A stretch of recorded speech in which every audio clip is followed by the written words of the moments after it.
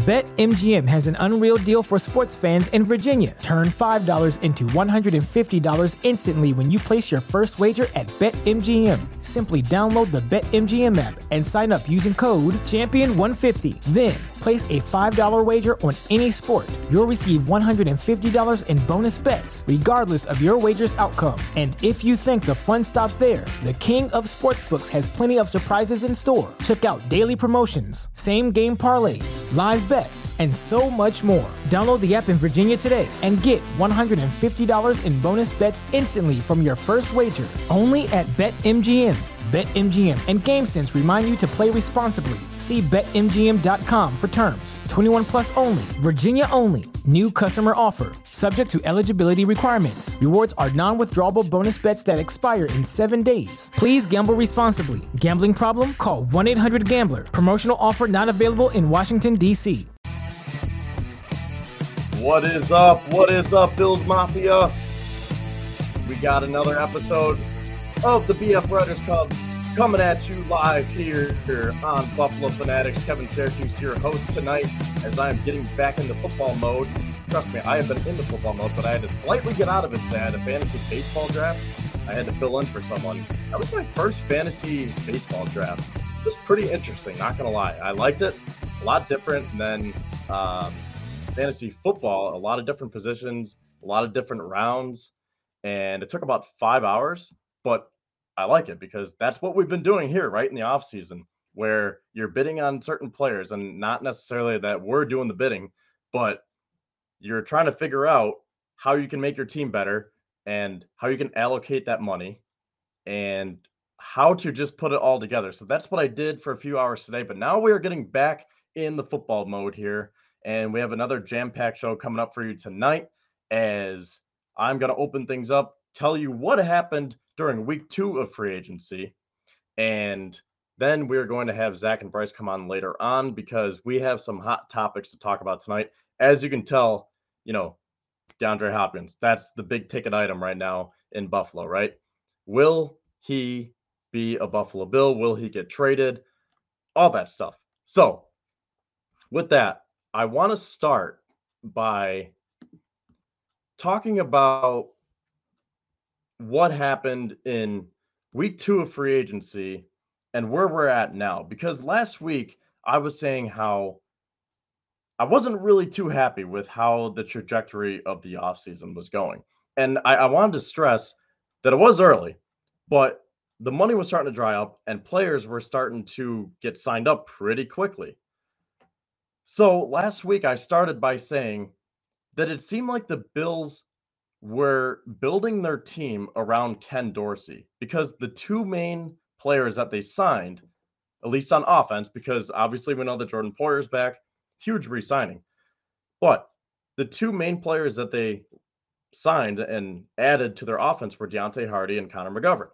And what we narrowed it down to last week was that Deontay Hardy, his main role right now is going to be a boundary receiver. And that's great, but he's 5'6", and he has an injury history. And his main thing is that he is that speed guy. He is the burner. So you couple that with the Connor McGovern signing, a guy who is known for his pass blocking, but not his run blocking. And I was saying, man, they didn't learn anything last year. They just want to run it back, and they want to go deep because they say, okay, well, if it didn't work last year, let's go get an upgraded version of Roger Saffold to give Josh more time to get the ball downfield to Deontay Hardy. And that's where I left it last week, where I was saying if the Bills don't do something here as we move along in free agency, then obviously the draft, then I'm not really sure how much this team is actually improving. So the three things that I said that they needed to do were get a power running back, build up their offensive line, and get a wide receiver. And they did that exactly the next day, not even a full 24 hours later. I think Brandon Beane was watching the show last week. I don't know. I just got a little inkling. But the next day we wake up and we see that the Bills sign Trent Sherfield. And I love this signing because the Bills didn't have a lot of signings where you just kind of burst out in joy, right? Like there was no Von Miller this year. But when I saw this signing, I know he's similar to Deontay Hardy, But I was actually very excited because Trent Sherfield is one of those guys that you don't have to go deep to him because he is a very versatile wide receiver. And I tweeted this after they signed him. And I said, Trent Sherfield seems like the perfect type of wide receiver to provide depth and competition on the back half of the wide receiver room because he can run those short to intermediate routes. He can make tough contested catches. He has speed. Plus, he's a good blocker and he can play special teams. And I finished by saying he could be a sneaky good pickup. And basically, it seemed like he is a glorified version of Jake Kumaro, where Jake Kumaro, yeah, he was used for run blocking and I guess pass catching, but his main thing was special teams. But now you get a guy like Trent Sherfield who can put all those together. And again, it just seems like a glorified version of that wide receiver 5 until the Bills get another wide receiver. Hopefully, maybe it'll become wide receiver 6. But either way, I really like that signing just because you can do so many different things with a guy like Trent Sherfield. And he has a lot of untapped potential. He's within that age range that we've been talking about, where the Bills are targeting 25 to 27-year-olds who really haven't found their stride yet in the NFL. And then they take off. And they're hoping that their coaching staff and their development team can really bring the best out of them. So with Trent Sherfield, the main highlight that I always think of when I think of Trent Sherfield, I think of him running across the middle of the field in San Francisco and turning on the Jets to where San Francisco's defense, one of the top defense, if not the top defense in the league, they couldn't catch him. And it wasn't anything flashy where you're going to call a vertical deep shot just for him to try to burn the defense. He worked the middle of the field, and then you saw the speed after the fact. And I think if the Bills can get that out of him, that would be that extra element that this team needs. However, I will say, I watched his introductory press conference. It wasn't really a press conference, but they had him on One Bills Live. And Chris Brown and Steve Tasker asked him, what do you think that the Bills think of you?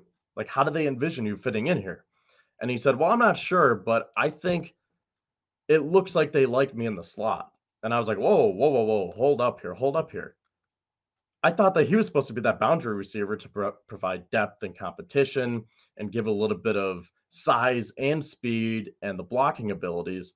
Why are you going to put him on in the slot where that could be just like last year, where you had a plethora of slot receivers, no one on the outside behind Diggs and Davis, and you still didn't know how to use those guys on the inside. So why would you put Trent Sherfield over the middle? Well, you want him in the middle of the field, but why would you line him up in the slot? Because you have Khalil Shakir, maybe Deontay Hardy, maybe if you want to use James Cook or Nyheim Hines, and now Trent Sherfield. So it seems like a surplus. But again, based on what I've read, what I've seen, what other people are saying, I think he is that Jake Kumaro, where you're probably not going to want to put him in the slot, but you have that opportunity to. You have that working to your advantage because he is versatile. So I see Trent Sherfield, again, bottom half the wide receiver room, who can make the tough contested catches. He has the speed. He can block. He can play special teams. And I think this could be a sneaky good signing. Now, the next signing, this was one where I actually popped out of my chair a little bit because the only one that I got really, really excited for this offseason so far was Jordan Poyer. And until then, it was just like, okay, another nice, decent depth signing, but nothing too flashy. But then Monday night, we're waiting for something to break, and then all of a sudden, Damian Harris to the Bills. And the reason why I was so excited is because yes, the Bills needed a power running back, right? We've been talking about that all offseason. We talked about that on the show last week, even the week before.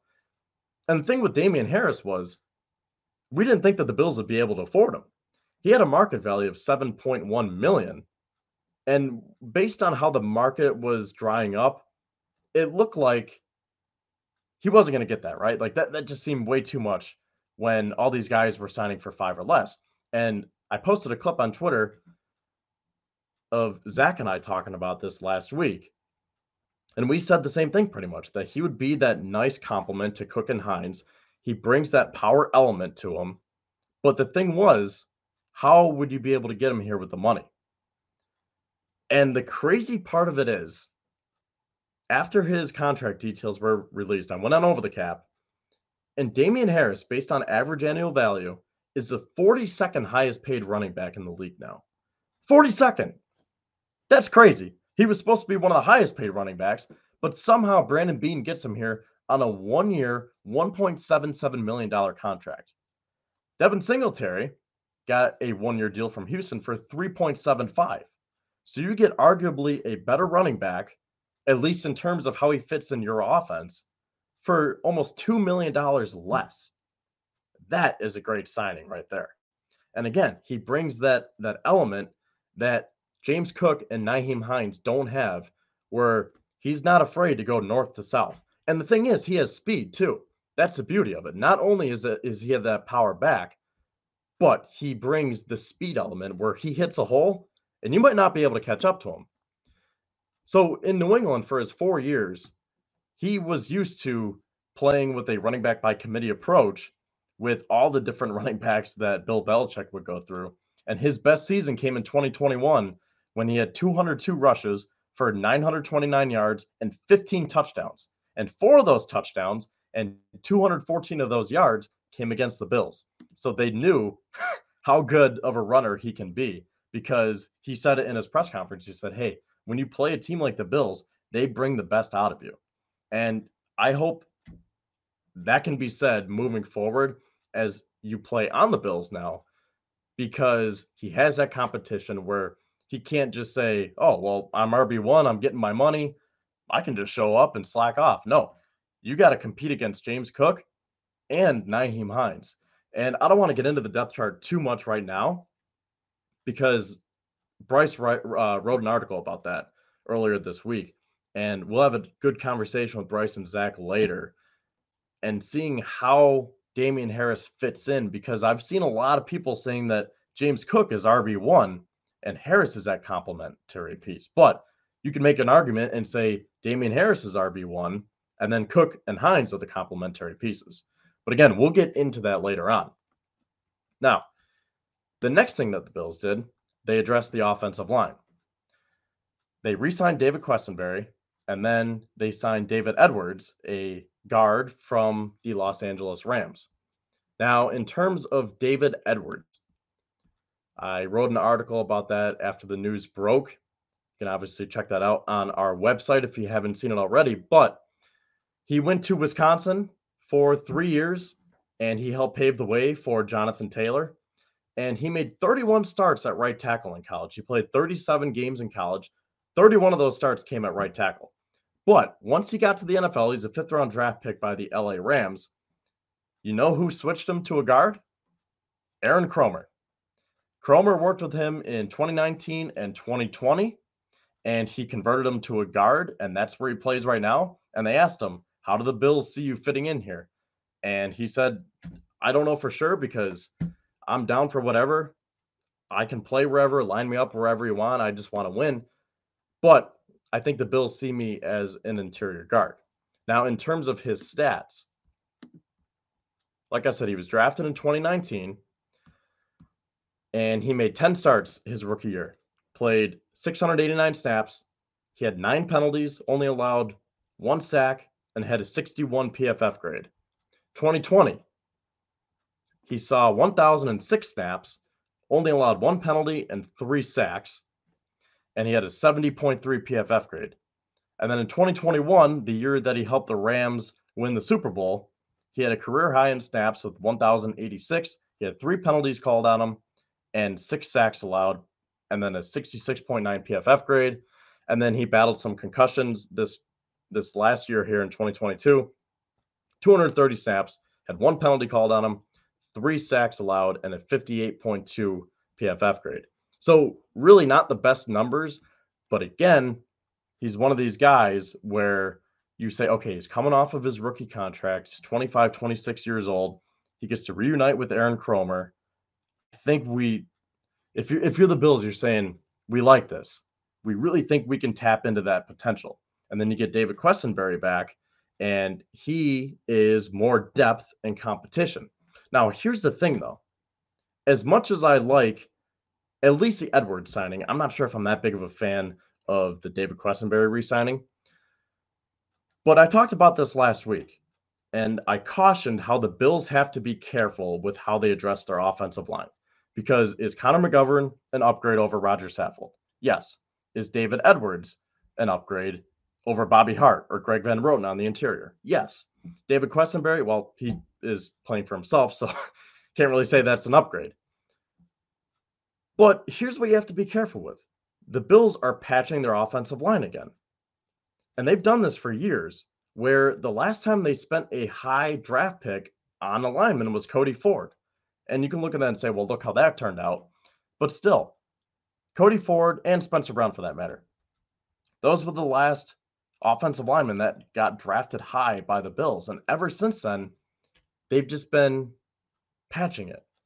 And guys like Brian Winters and Quentin Spain, John Feliciano, Darrell Williams, Roger Saffold, Bobby Hart, Greg Van Roten. And every year, they've been trying to find that veteran to plug in. And I said this at the beginning of the offseason, where I said, you have to be careful with how you patch it, because the way I see it, building an offensive line is like a road, right? Like after the winter, you have a bunch of potholes in the road, and you can patch it up with the blacktop. And yeah, maybe it'll go through the whole summer where it doesn't need any more repairs.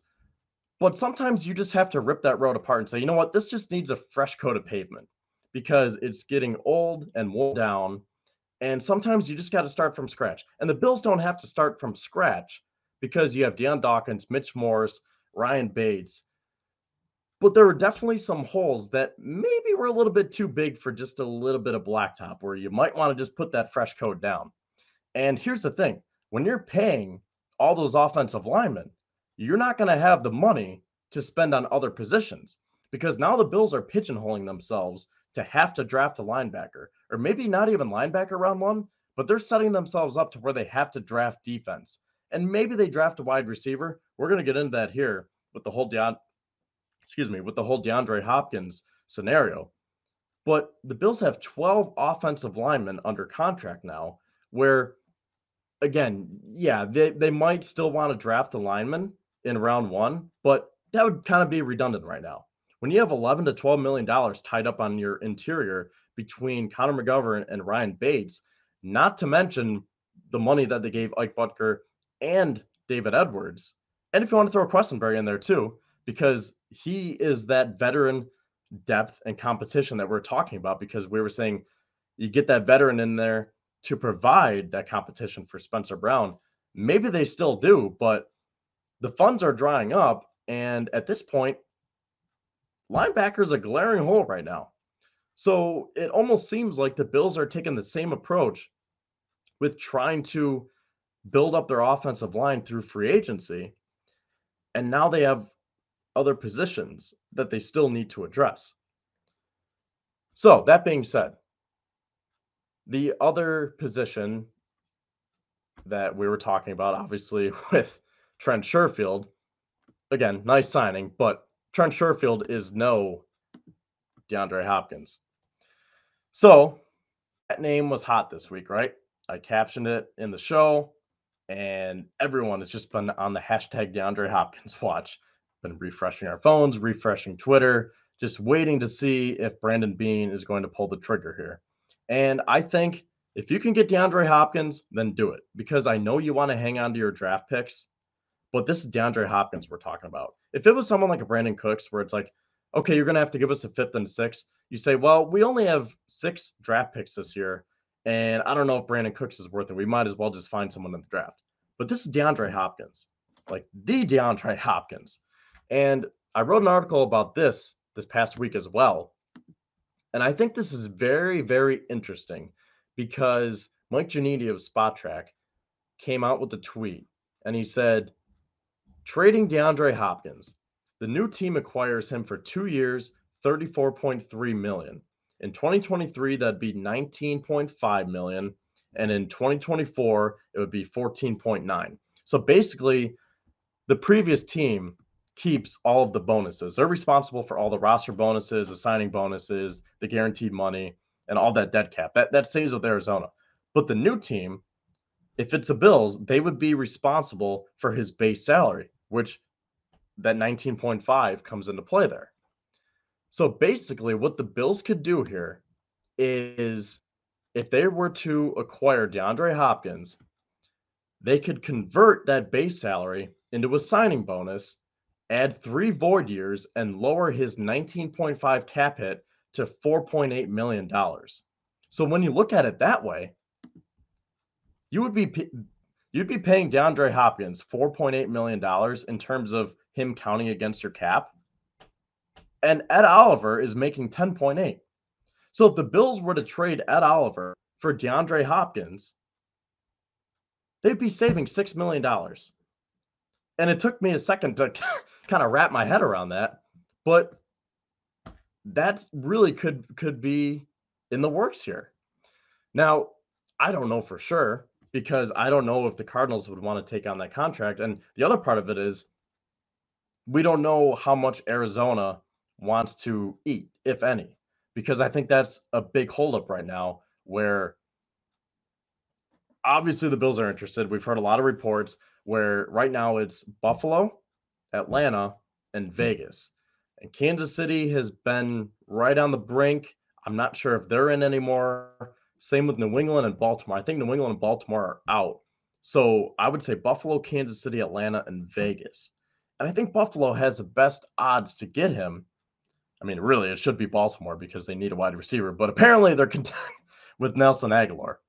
But if I'm DeAndre Hopkins, I'm saying, man, Buffalo is the best option for me right now.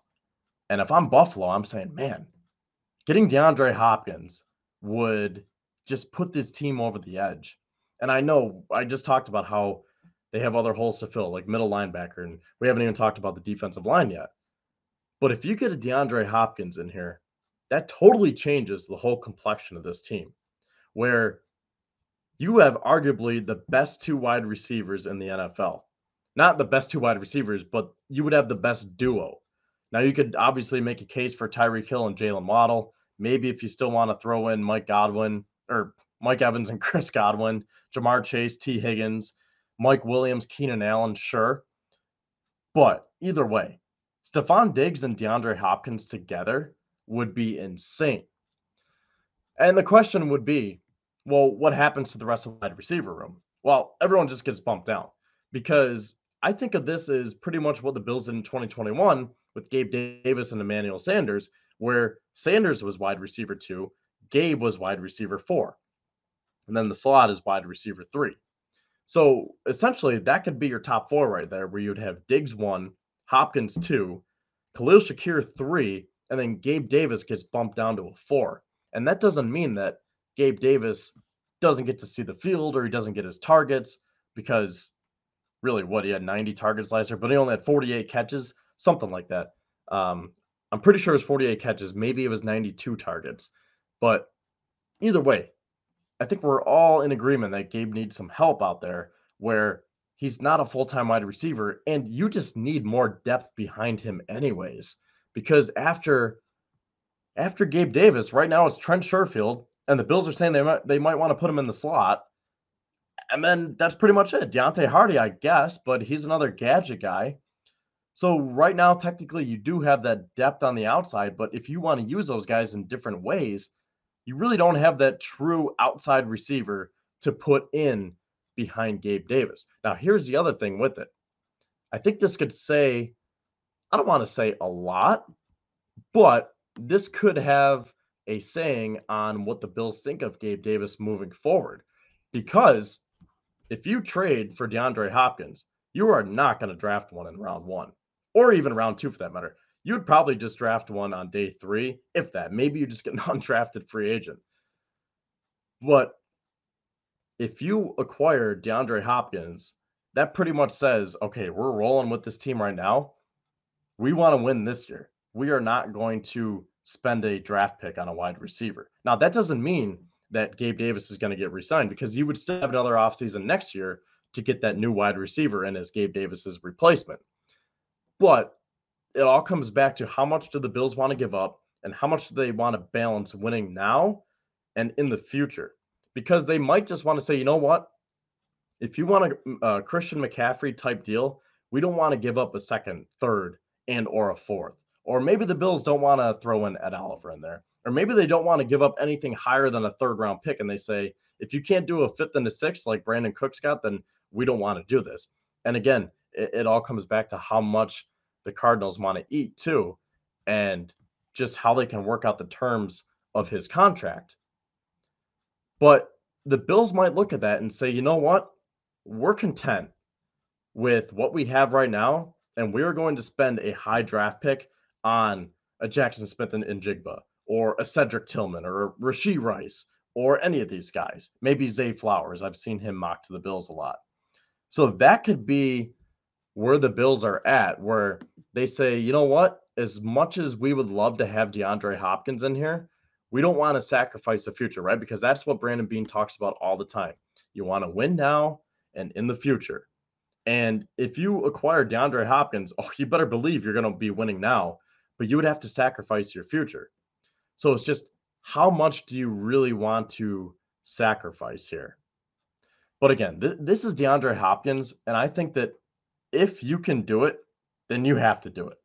If you can get him for the right deal, if he wants to come here and form that 1-2 punch with Diggs and have Josh Allen throwing to him, then you have to do everything you can to get D-Hop to Buffalo. So while I go through the comments here and just get caught up, I'm going to bring Zach and Bryce on. Zach, I'm going to bring you in first here. Give me a thumbs up when you're ready.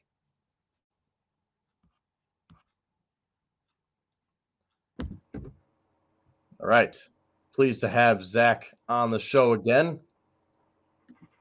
Zach, where are you at with this whole DeAndre Hopkins, I don't want to say saga, but it's turning into one of those things where we're just waiting and waiting and waiting.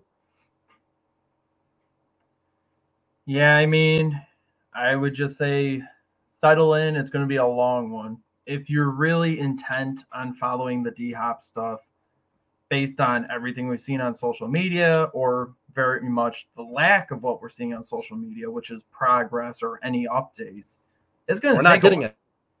We're not getting anything because the Cardinals are not close to trading him. It's because they want too much.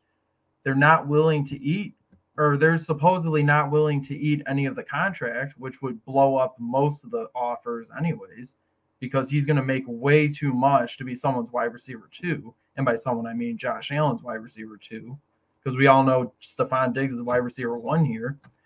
And also just the fact that the Cardinals have no leverage. So teams aren't really in a hurry to start a bidding war for him, because they know that eventually Arizona's price is going to come down. And they could just wait it out. Honestly, wouldn't be surprised if it takes up till draft day. Probably won't see anything until the end of April. So if you're really intent on this, really intent on watching every single day for D-Hop updates, buckle up. It's going to be a long ride, and enjoy the memes. Pretty much. So how badly do you want DeAndre Hopkins? Like, on a scale of 1 to 10, where are you at with all this? Because I know some people are all over this and they're like, oh, I'm an 11 because he puts us over the top. But are you more conservative in the sense where you say, you know what, if we don't get him, we can save those draft picks and use them on a young guy and have him on a cheap rookie deal for 4 years? I mean, I'll say it from 2 different perspectives. One, the Bills fan at heart would love to see him in a Buffalo uniform. Obviously, I'd love to see any good player in a Buffalo uniform. But realistically, I don't think it happens. I don't want to sound like a party pooper, though. I'm going to come off as a party pooper here. It's not going to happen. I don't see Brandon Beane making that move, biting off all of that cap. I mean, unless Arizona is willing to take off a bunch of it and retain it on their cap, which they would have to do anyways. I just don't see it happening personally. I think the Bills are more likely just going to draft one based on the fact they've already signed 2 receivers in free agency, like those flyer type guys who are on cheaper deals that have potential upside. I think they go into the draft, take one either day 2 or day 3, and then go from there and see what happens. But I don't see the Bills shelling out draft capital or the cap space again for another 30-something-year-old wide receiver. And see, this is why I think that I would be more apt to make this trade if it involves Ed Oliver. And I know you'd be putting a hole in your defense if you trade away Ed Oliver. But if the Bills can save that $6 million, like I explained previously, you're going to have $6 million extra to go spend on a potential free agent replacement for Ed Oliver. And you can still draft one because you saved your draft picks. And I know the Bills would still probably have to throw in a draft pick. But say Arizona says, well, give us a second, third, and a fourth.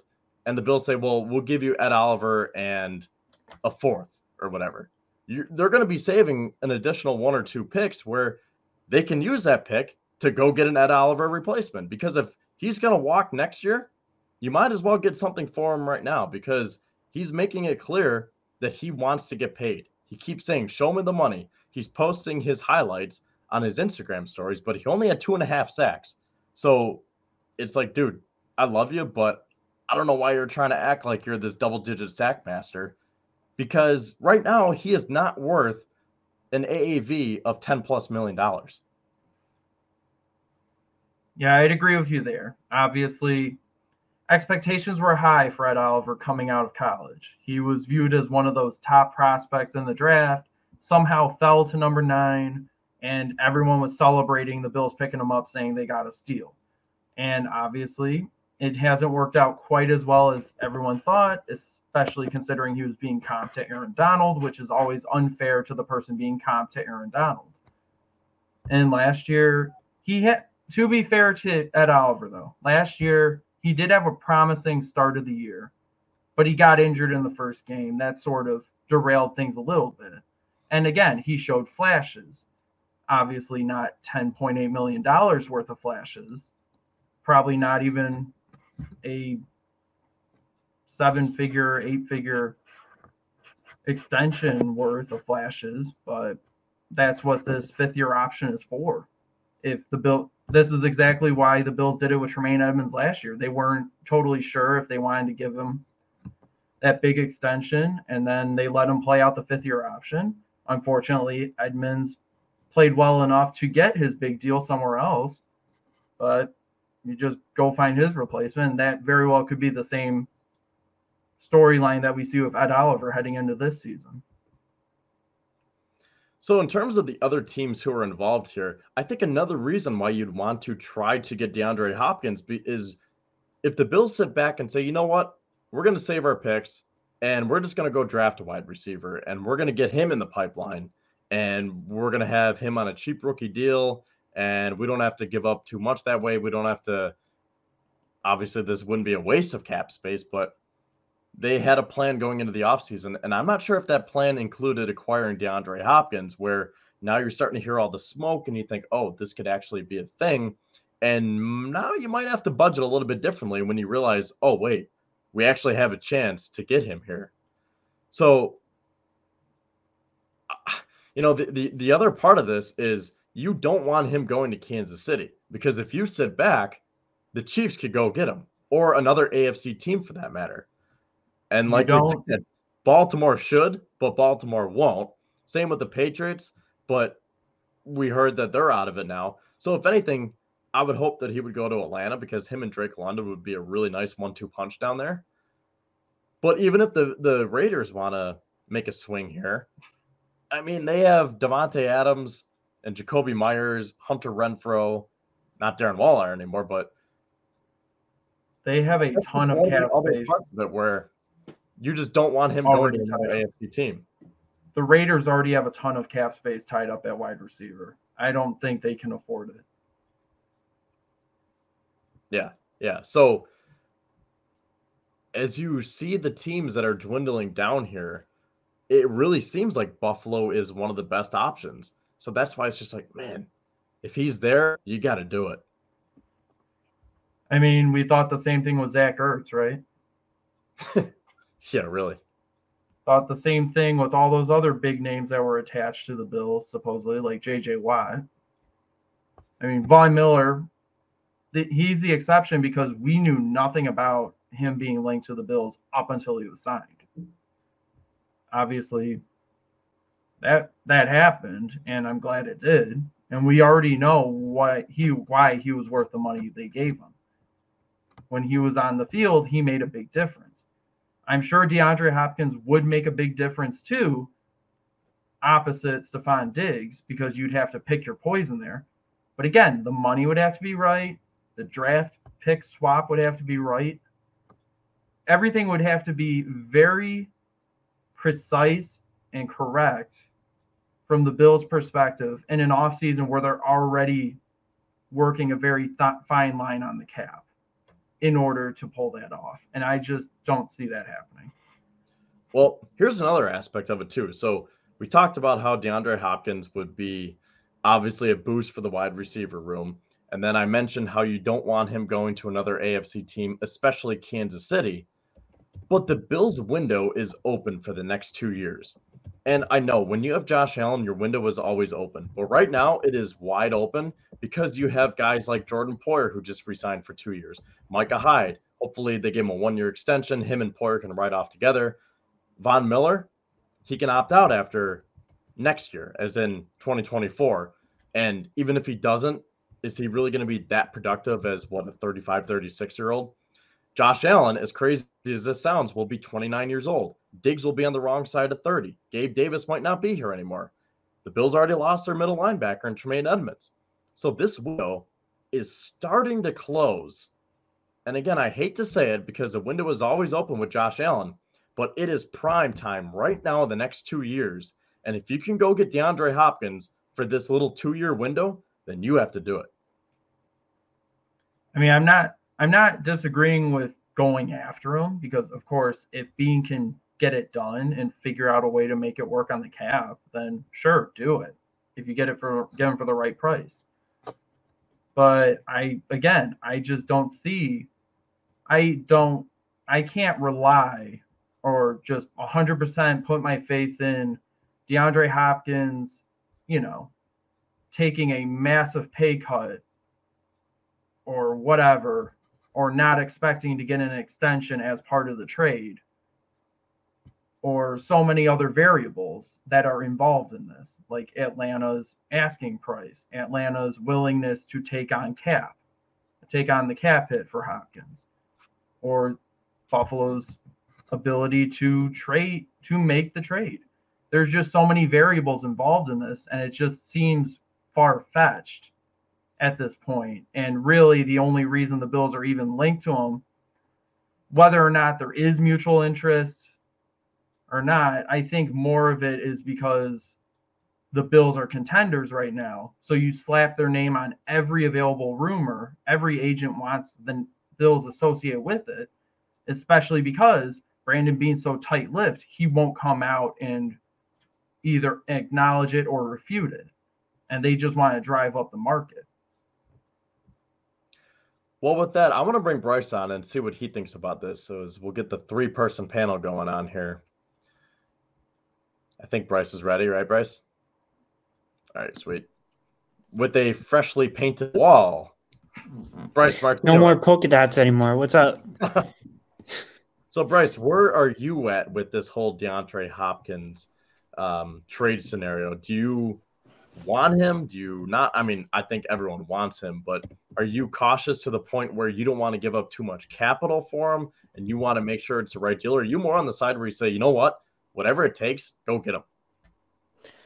I think I'm kind of in the middle of that because I don't want to say just, go get him no matter what the cost is. Send all your draft picks, do this, and the other thing to get him. I want to be safe and, still give the Bills a future so we're not like the Rams or the Jaguars going forward. But I would still love to have him because he'd be a great addition to our offense and, finally give Josh a real number 2 wide receiver that's not named Gabe Davis. Now, let me ask you in terms of Ed Oliver here, because we've talked about him obviously a lot so far, but I want to hear what you think about this because, again, if it were up to me, I would include him in the deal because I do not want to give up too many draft picks if you can do a Brandon Cooks deal for, fifth and a sixth, okay. But this is DeAndre Hopkins. He is way better than Brandon Cooks. And the Cardinals, as it seems, they want more than just a fifth and a sixth. So I think if you could sweeten it a little bit, you throw in Ed Oliver, but then it's just tough because then they say, well, why would we want to be taking on a $10.8 million contract when we still have all this dead money from DeAndre Hopkins? But if Brandon Beane can figure out a way to do it, because let's not forget, this is the same team that Beane somehow got a fifth-round pick from the Cardinals for Cody Ford. So if he can work his magic again, would you see a scenario, and would you like that scenario if Ed Oliver goes back to Arizona? I don't see Ed going to Arizona just for the reason that you listed, because, Arizona is going to have all the dead cap. There's no need to trade for Ed Oliver because, they're still a rebuilding team. You're going to have to give them a contract extension next year. So after trading DeAndre Hopkins, you're not going to have the money to be able to build your roster the way you want it and still, give Oliver that extension. So if they do trade Ed, it's probably going to be to another team, maybe Chicago, who still has $40 million and seems to be on this huge spending spree this offseason. Well, looking at their depth chart, they have a lot of no-names over there to the point where I don't even know if I can pronounce some of these guys. So maybe you want Ed Oliver in there to be part of the rebuild, or maybe you just say, you know what, we're totally going to just start from scratch, use the draft to build here, maybe some lower tier free agents, but we can't be spending $10.8 million and acting like we're in win now mode when this line is looking pretty spotty as it is. Yeah, I don't see them, spending $10 million to get a decent defensive lineman. You can get someone like that in free agency and then, build your D line through the draft for your future instead of going, trade for a $10 million defensive lineman and then give him a big extension next year. And you probably won't get the production you want out of him. Now, again, we've talked about this before, but just to reiterate, Ed Oliver is a nice player, but he is very streaky and inconsistent. And if he wants to get $10+ million, I think it has to be on a different team because his career high in sacks right now are 5. The most tackles he's ever had in the season were 43. And I would have to double check on his PFF grades, but I don't think he's ever been above a 71. So this is a guy where sometimes he looks like, wow, what a great selection at number 9 overall. So glad we took out Oliver. Then other times it's just like, wow, he's so undersized. We really shouldn't have picked him here when we could have had Jeffrey Simmons. Yeah, I mean, if Buffalo could play a Thanksgiving game 17 weeks out of season, then I would love to give Ed $10 million and that big extension. But, we get one every other year, and he gets his 3 sacks per season in that Thanksgiving game. So there's just no point in keeping him around. It would just be hard to find a trade partner that would want to take on that cap hit. Now, that being said, moving over to another wide receiver, we're definitely going to talk more about DeAndre Hopkins, but I want to throw this name out there too because his name has been circulating around, Jerry Jeudy. And it's a similar situation where the team would be responsible for his 5th-year option, which is $12.3 million. So, again, I mean, is Jerry Jeudy nice? Yeah, but do you want to pay him that much money? No. No, because then again, in 2 years, you're still going to have to give him a decent size extension, and Spot Track valued him at $20 million per year. And I don't think he's really produced enough where someone like Buffalo would be willing to give him that $20 million when you barely have any cap space as it is. Now, this year he has a cap hit of 4.8, and I was wrong. It's not 12.3. It's $12,987,000. So we'll essentially just say $13 million next year, 2024. That's way too rich for my blood. So if anything, I think it has to be DeAndre Hopkins here. Maybe they could still sign Odell, But based on where they're at with their cap situation, then I just don't see it. I think the thing that makes the most sense here is a trade. And I'm going to throw out another name here where maybe Arizona says, well, we don't want Ed Oliver, but we will take AJ Epinesa off your hands. Could the Bills entice the Cardinals to say, okay, we'll take AJ Epinesa and a 4th-round pick? I'm just throwing that out there. And I know I said Ed Oliver in a 4th-round pick, and Oliver is better than Epinesa, so maybe you'd have to do a 3rd, or maybe Epinesa and 2 late-round picks, maybe 1 this year, 1 next year. But do you think the Bills could throw in someone like an Epinesa, maybe even Boogie Basham, to try to clear up some cap space and save their draft picks at the same time? I think you could do that. It might be a little challenging because you don't save as much money with those 2 guys you listed as you would with Ed Oliver. So you would still probably have to do some restructuring or, releasing some players, or maybe even another trade. Zach, what do you think about this? Well, to circle back about your point about Jerry Jeudy, obviously, I don't see the Bills trading for him either. And like you said, that 5th-year option, $13 million, that's a little rich for the blood anyways, especially when he hasn't really had much production or enough to really warrant that. But it's funny that you guys say $13 million for Jerry Jeudy is a little rich for the blood. But you know what DeAndre Hopkins is scheduled to make this year, right? You know what his base salary is supposed to be? $19.45 million. Roughly $19.5 million. Obviously, they would need to restructure that to even come close to being able to get him. But that is also way too much money for somebody who is arguably on the downslope of his career. I'm not saying he can't be good again, but he's missed a ton of time. He's had injuries. He had the PED suspension. It just doesn't seem feasible to me.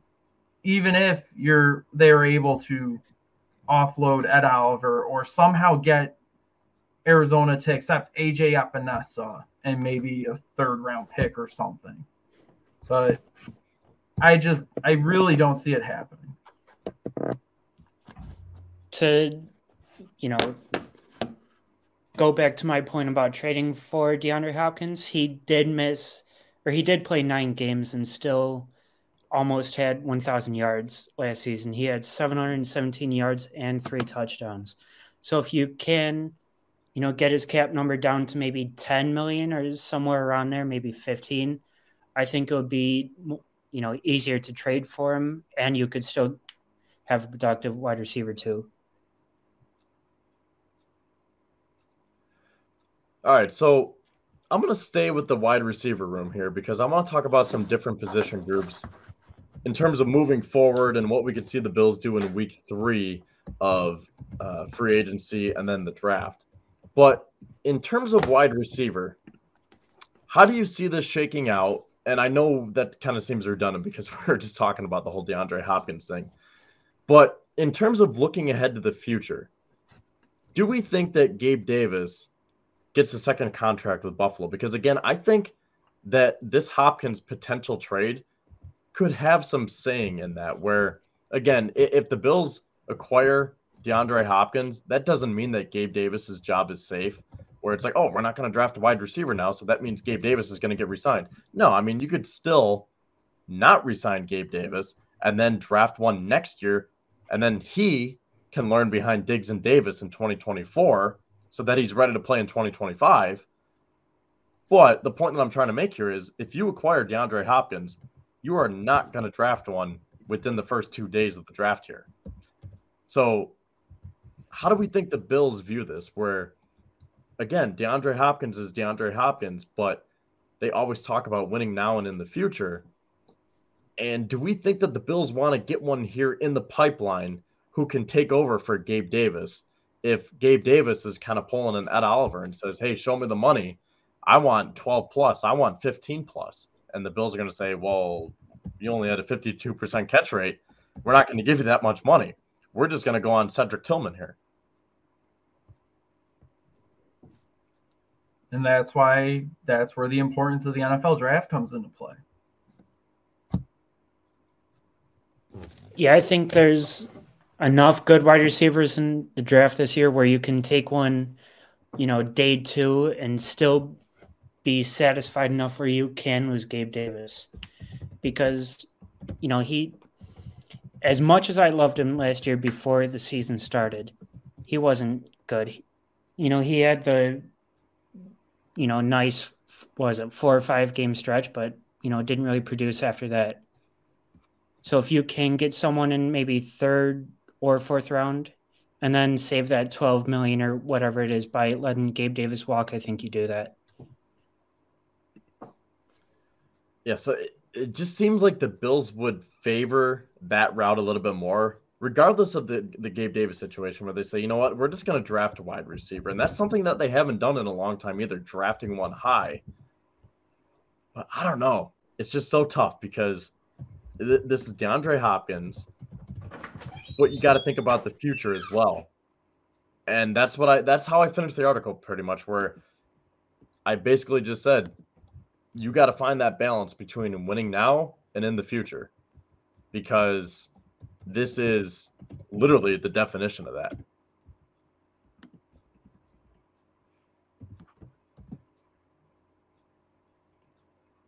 Sorry, I was muted. I didn't realize.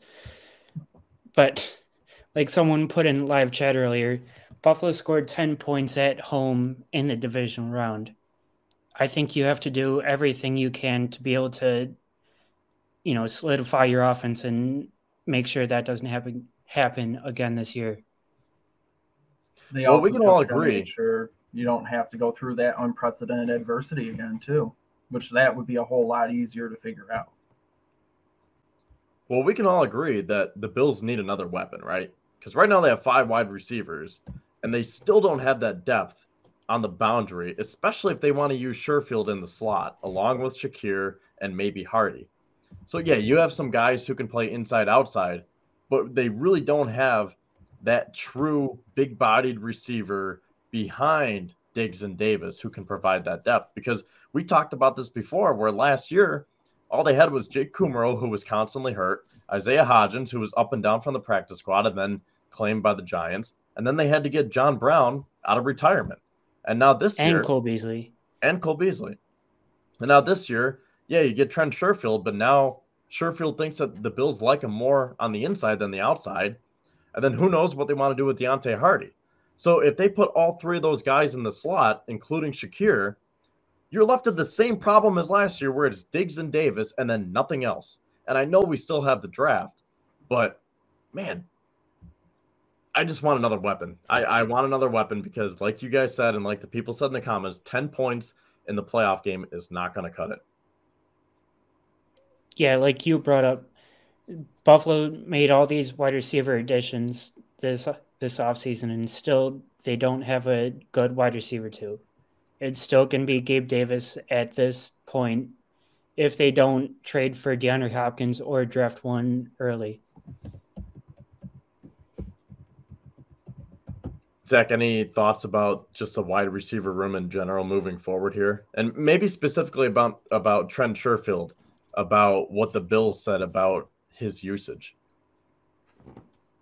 I mean, I don't really have much expectations for Sherfield. I think, like you alluded to earlier, he's basically an upgrade over Kummerow as wide receiver 5. If he can play the slot and outside, cool. He'd be able to have decent depth at both. I guess the other question would be, who do they really envision playing the slot? Because do they envision Deontay Hardy playing the slot? Do they envision Shakir in the slot? Do they possibly envision having Shakir be that extra boundary guy or whatever? But I think we won't have the complete picture to answer that sort of question until after the draft. So I think it's just a little too early to say. And I've been saying this right along, and I will continue to say it. Khalil Shakir needs more snaps. And maybe they want to put him on the outside, I don't know. Maybe you could flex him out and put Sherfield in, and you could kind of platoon those guys.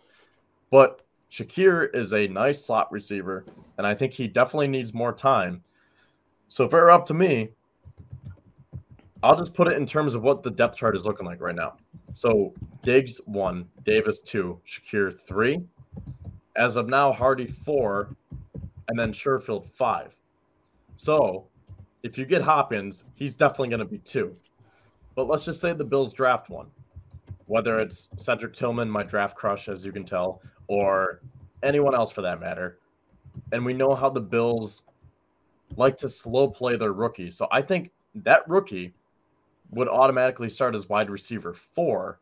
And yeah, maybe he works his way to taking over for Gabe Davis, but I think to start, it would be Diggs 1, Davis 2, Shakir 3, and then that rookie would be 4, Hardy 5, Sherfield 6 to round it out.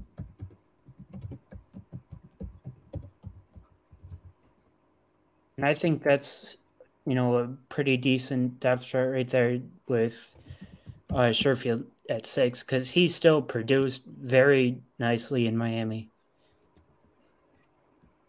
And again, he only had 417 yards last year, and he has a lot of potential where you can use him in expanded roles from what we saw from Jay Kumaro last year.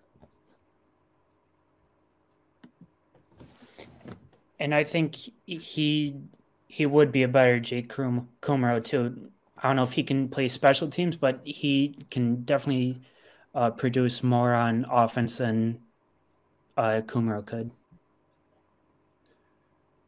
Zach, before we go to the offensive line, do you have any, I think I just asked this, but any more final comments about this?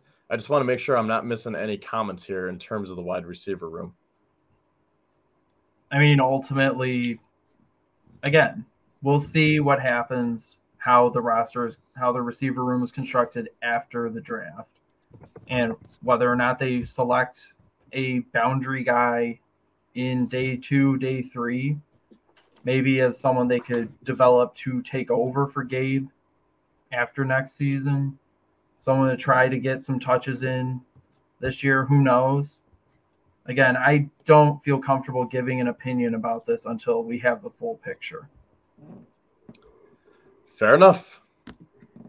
So with that, I want to ask you guys about the offensive line, because I talked about this in the opening, and I want to see what your thoughts are about it, because I think the Bills did improve their offensive line, but now I'm changing my mock draft, which, by the way, will be coming out tomorrow on our website here. We have round 2 of the mock draft coming out, but I had to change my round 1 pick because I know you shouldn't go based off of depth signings, but I looked at it from the overall landscape and said, wait a sec, the Bills have 12 offensive linemen under contract right now, specifically 4 on the interior. And for as much as we've been saying that you need to draft a guard of the future, you need to find your Wyatt Teller 2.0, I'm not sure if you're going to want to draft someone now if you already have 4 guys locked into those roles. And then the Bills went after, well, I shouldn't say they went after, but they re-signed David Quessenberry. And right now it looks like he is going to be that veteran depth and competition for Spencer Brown. I'm not sure if there's anyone else out there in terms of free agency who the Bills can bring in terms of competition. So do you guys like what the Bills have done with their offensive line? I mean, guard, yes, because I think McGovern can be a solid starting guard for Buffalo, at least for this year while they figure it out. Quessenberry, I'm not super high on because when he came in for Spencer Brown last year, he did not look good at all. The offensive line, I don't know how bad it can get from worse, but that's what happened with Buffalo when Quessenberry came in. Zach, what are your thoughts about the construction of this line? I think compared to last offseason, there has been a bit of a fundamental change of how they've approached the guard position. Last offseason, to steal your line about patchwork, they tried to patch up the guard position with 33-year-old Roger Saffold on a 1-year deal, making market rate for guard. And that didn't work out too well. So this year, instead of BetMGM has an unreal deal for sports fans in Virginia. Turn $5 into $150 instantly when you place your first wager at BetMGM. Simply download the BetMGM app and sign up using code Champion150. Then, place a $5 wager on any sport. You'll receive $150 in bonus bets, regardless of your wager's outcome. And if you think the fun stops there, the king of sportsbooks has plenty of surprises in store. Check out daily promotions, same-game parlays, live bets, and so much more. Download the app in Virginia today and get $150 in bonus bets instantly from your first wager. Only at BetMGM. BetMGM and GameSense remind you to play responsibly. See BetMGM.com for terms. 21 plus only. Virginia only. New customer offer. Subject to eligibility requirements. Rewards are non-withdrawable bonus bets that expire in 7 days. Please gamble responsibly. Gambling problem? Call 1-800-GAMBLER. Promotional offer not available in Washington, D.C. Doing that, they gave about market rate to a guard who has starting experience but is also entering onto his second contract. Someone in his mid-20s could be potentially entering the peak of his career. We're going to get him at the right time in his career if he can take that next leap in his development, that next step. Because Connor McGovern, he can fill right in. You give him 2 years, see what happens, but I think that was a better move than just going out and getting like another 33-year-old guard like Trey Turner or something just for a stopgap for this year. As for right tackle, obviously, personal preference, probably wouldn't have re-signed Quessenberry, but also he's cheap, he's depth, he's been here. You could do a lot worse. He gives you that positional flexibility. I think they just re-signed him because he's cheap and he's familiar with the offense. And obviously he's not going to push Spencer Brown. So we use the term veteran competition very loosely. I think the only way you get an actual competition for Spencer Brown would be if they drafted an offensive tackle. And to be honest, I'm not sure if that's going to happen high either.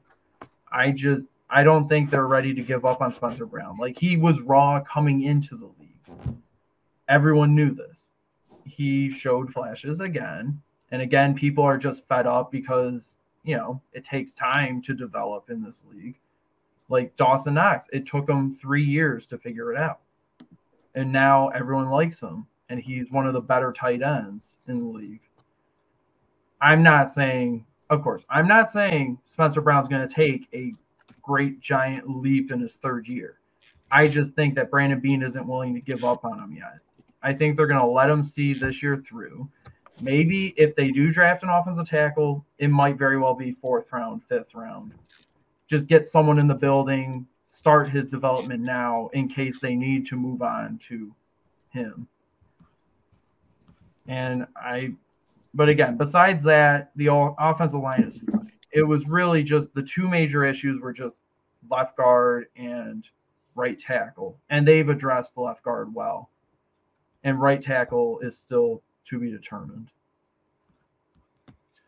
Yeah, and, I'm going to describe this like I did in our group chat the other day where, again, did the Bills improve their offensive line? Yes, but how much do they actually improve it?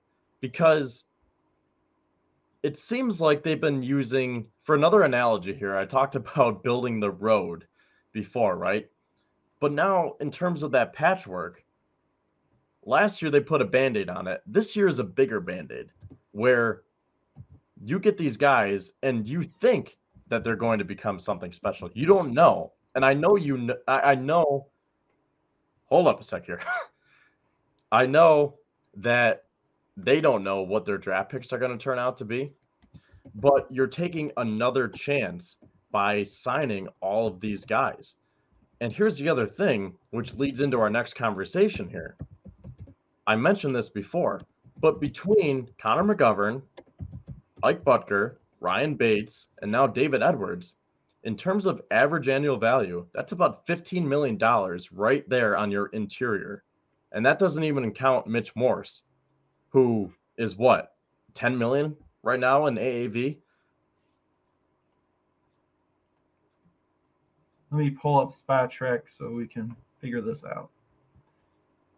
Either way, I mean, you have a lot of money tied up right there on your interior, and specifically with the guards, a position that I was saying that they should draft and just start young and start from scratch. But if you're going to put that much money into it, you're not going to want to draft because something is not going to work out where even if they do draft a guy like Osiris Torrance, then is he going to start over Connor McGovern and then you're going to put the guy that you're giving $7.5 million a year to on the bench? Or if it's the other way where it's like, well, we're paying McGovern $22.5 million, so he's definitely going to be our starter. Well, why did you just spend a high draft pick on Osiris Torrance if he's going to sit on your bench? And now they almost have to attack the linebacker position. And I know, again, based on what happens with the DeAndre Hopkins deal here, they could still draft wide receiver. But right now, the biggest hole is linebacker. And again, we haven't even talked about defensive line. I hope to God they don't draft another defensive end. Defensive tackle, yeah, I can see it, but hopefully that's more later on day 2 or day 3. So right now, the main position that they're setting themselves up for is a linebacker. And I just don't know how I feel about that because when they did that last year with cornerback, Kansas City knew exactly what was coming and they jumped up ahead of us and took Trent McDuffie.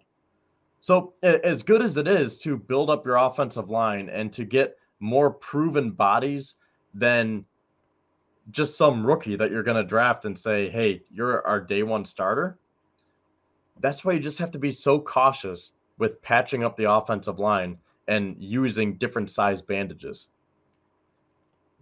I mean, to be fair, any sort of player move can be considered patchwork. It's just obviously the difference is you draft a player, you're hoping that that patchwork lasts longer than a free agent signing. But going back to your point about the offensive line and how much is being spent at what positions. So according to Spot Track, here are the cap hits for the interior offensive line for the presumed starters. Mitch Morse, $11.36 million. Of course, we expected that. Ryan Bates, his contract was average annual value roughly like $4 million a year, $4.25 million a year. His cap hit this year is $4.875 million. And Connor McGovern, for all the hoopla about his market rate, which, yes, $7.45 million average annual value. However, the cap hit this year, his first year in, $4 million. It's really not that bad. It's really not that bad. I think the whole trying to say that the offensive line, they're spending too much money or whatever, you can't spend enough money to protect your franchise quarterback. I really don't think that going to free agency for interior offensive linemen is a bad thing. Now, going on to your other point. Sorry, I got caught up in the Spot Track stuff. What was your other point again? Well, I was just saying how dumping money into the offensive line, which I agree with your point. We said at the end of the season, protect Josh Allen, do whatever it takes. So yeah, you want to spend money to build that up, but at the expense of that comes now you don't have money for other positions where we see Bobby Wagner, he just got signed by the Seattle Seahawks. So I like that for Seattle, right? Bobby Wagner gets to go back. It just feels right to have Bobby Wagner in a Seahawks uniform. But in terms of us as Bills fans, you look at that and say, man, if we could have got Bobby Wagner here for 1 year, $7 million, I would have loved that. And I know he's not what he used to be, but now you are very, very far and few between in terms of free agent linebackers who are out there still. I mean, who's even left at this point? Miles Jack, Deion Jones, Zach Cunningham. Yeah, that's pretty much the only one. So at this point, it really seems like they're going to draft one. and let that rookie compete it out against Tyrell Dodson, Terrell Bernard, and Balen Spector. Yeah, and honestly, sure. If McDermott feels comfortable enough, whatever. I agree. I think it's setting up for a middle linebacker at pick number 27. So brace yourselves, Bills Mafia. We'll be telling you this for weeks. So be prepared. I don't really see anything else happening. But, oh, yeah, you said something about the Chiefs leapfrogging the Bills last year to get Trent McDuffie. Well, the good news is Chiefs don't need a linebacker this year. They're not going to leapfrog for a linebacker. If they do, that would be probably a misappropriation of their resources. But there are 30 other teams who could still do that, though. Well, maybe not 30 because... Yeah, I was going to say, how many teams need a middle linebacker? Significantly less than I think a lot of us want to think about. But, again, it's like, if McDermott is committed to his defensive philosophy and is sort of just going to stick with what he knows and stick with the conventional roles of the linebackers, I think that he may have a specific person in mind. I think may very well be the person that I had last week in my mock, and I know Bryce had in his mock for round 1 last week, which was Jack Campbell from Iowa. He's a true Mike.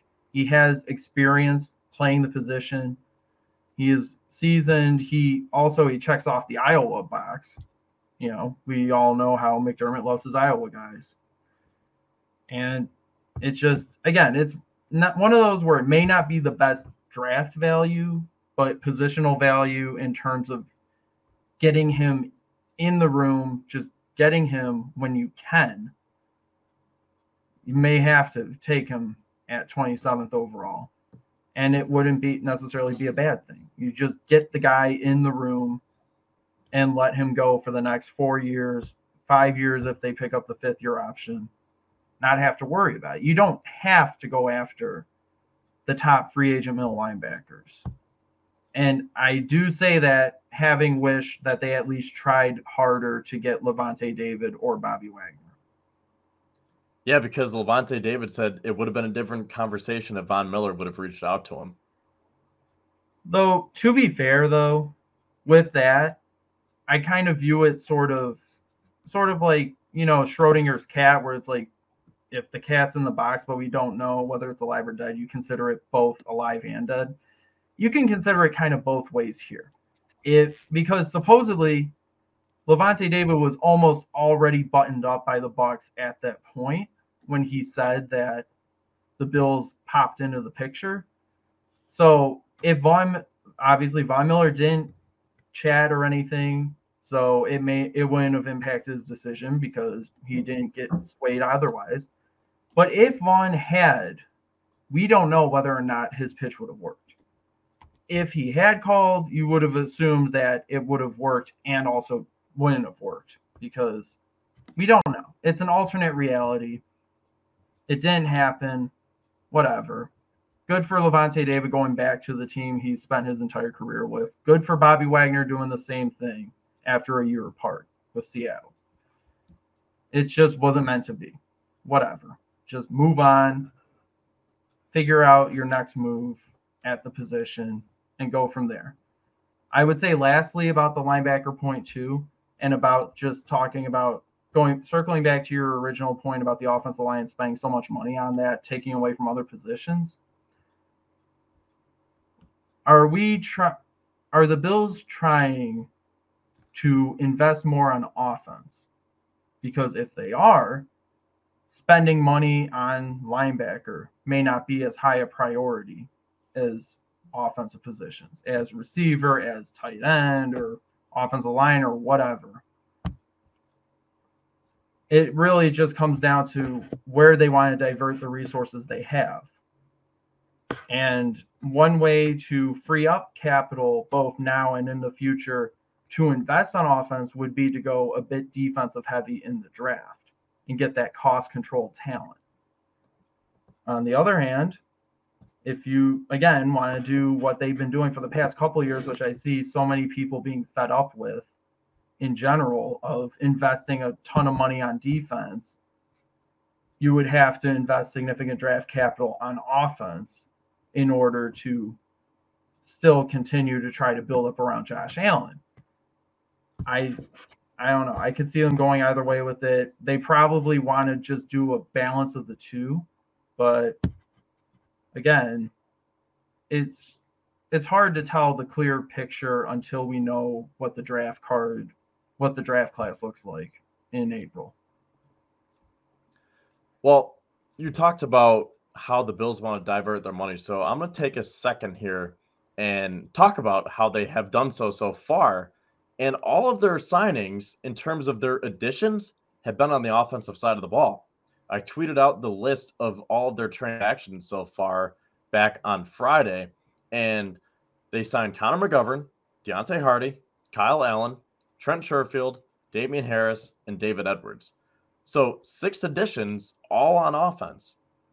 Now, they did re-sign Tyler Matakevich, Tyrell Dodson, Cam Lewis, Dane Jackson, and Jordan Poyer. But those were all guys that they've had here before, and you can make a case that Jordan Poyer was the only significant one, and maybe Dane Jackson, but a lot of those guys were for special teams. So the Bills have really spent the most of their money so far on offense, and with all these DeAndre Hopkins rumors, obviously he is an offensive player. So again, they're setting themselves up to draft defense, where free agency is offense, and the draft is going to be defense. And as much as we all like Jack Campbell, right? 6'5", 245, 250, could be the next Luke Kuechly. He had 299 career tackles at Iowa. He had 140 last year, or 140 in 2021, 125 this past season. Just seems like he can be that dominant downhill threat as a middle linebacker. And just all around good cover.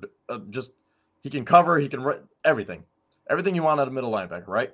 But here's the thing. What if he's not there? Or what if he is there and you potentially have to reach for him? Those are the two stipulations where, I saw a lot of people say he's not worthy of a first round pick. So you might want to go to the second round, but then he might not be there. So that's a hard part, where if you're narrowing it down to Jack Campbell, you better hope that he's going to be there, because if he's not, it's a very small chance that everything goes your way. Definitely. I agree with that. Again, like, 2 main things here. One, I think it's a common misconception that every team has 32 or more first round graded prospects every single year. That's not true. It's been proven time and time again. There have been reports that have come out and stuff. It's not true. Teams routinely don't have anywhere close to that number of first round grades. So a lot of times, if you're late in the first round and all your first round graded prospects are gone, you're technically reaching. But at the same time, we got to remember the NFL draft is basically just one large game of dibs. Basically, if you're taking someone in the first round, you're just getting first dibs on them. You want to just get your guys when you can get them, even if that means taking someone who many consider a second round talent late in the first, because you may not have that opportunity again. Well, I agree with Jenna here. She says that's why I think we should trade back some spots. And I've seen that, and I've been thinking about that myself in terms of what the Bills can do. And as we get closer to the draft, I'm definitely going to explore this more, where maybe we could come up with some mock trades here where the Bills could trade back into the second round. And maybe you take a guy like Jack Campbell between 35 and 40 instead of at 27. So in that case, you could get a couple of picks back. And that way, instead of having 6 picks, you have 7 or 8. And you don't have to reach for Jack Campbell. And they definitely did that last year, where they fiddled around with James Cook, moving up and down, back and forth, side to side.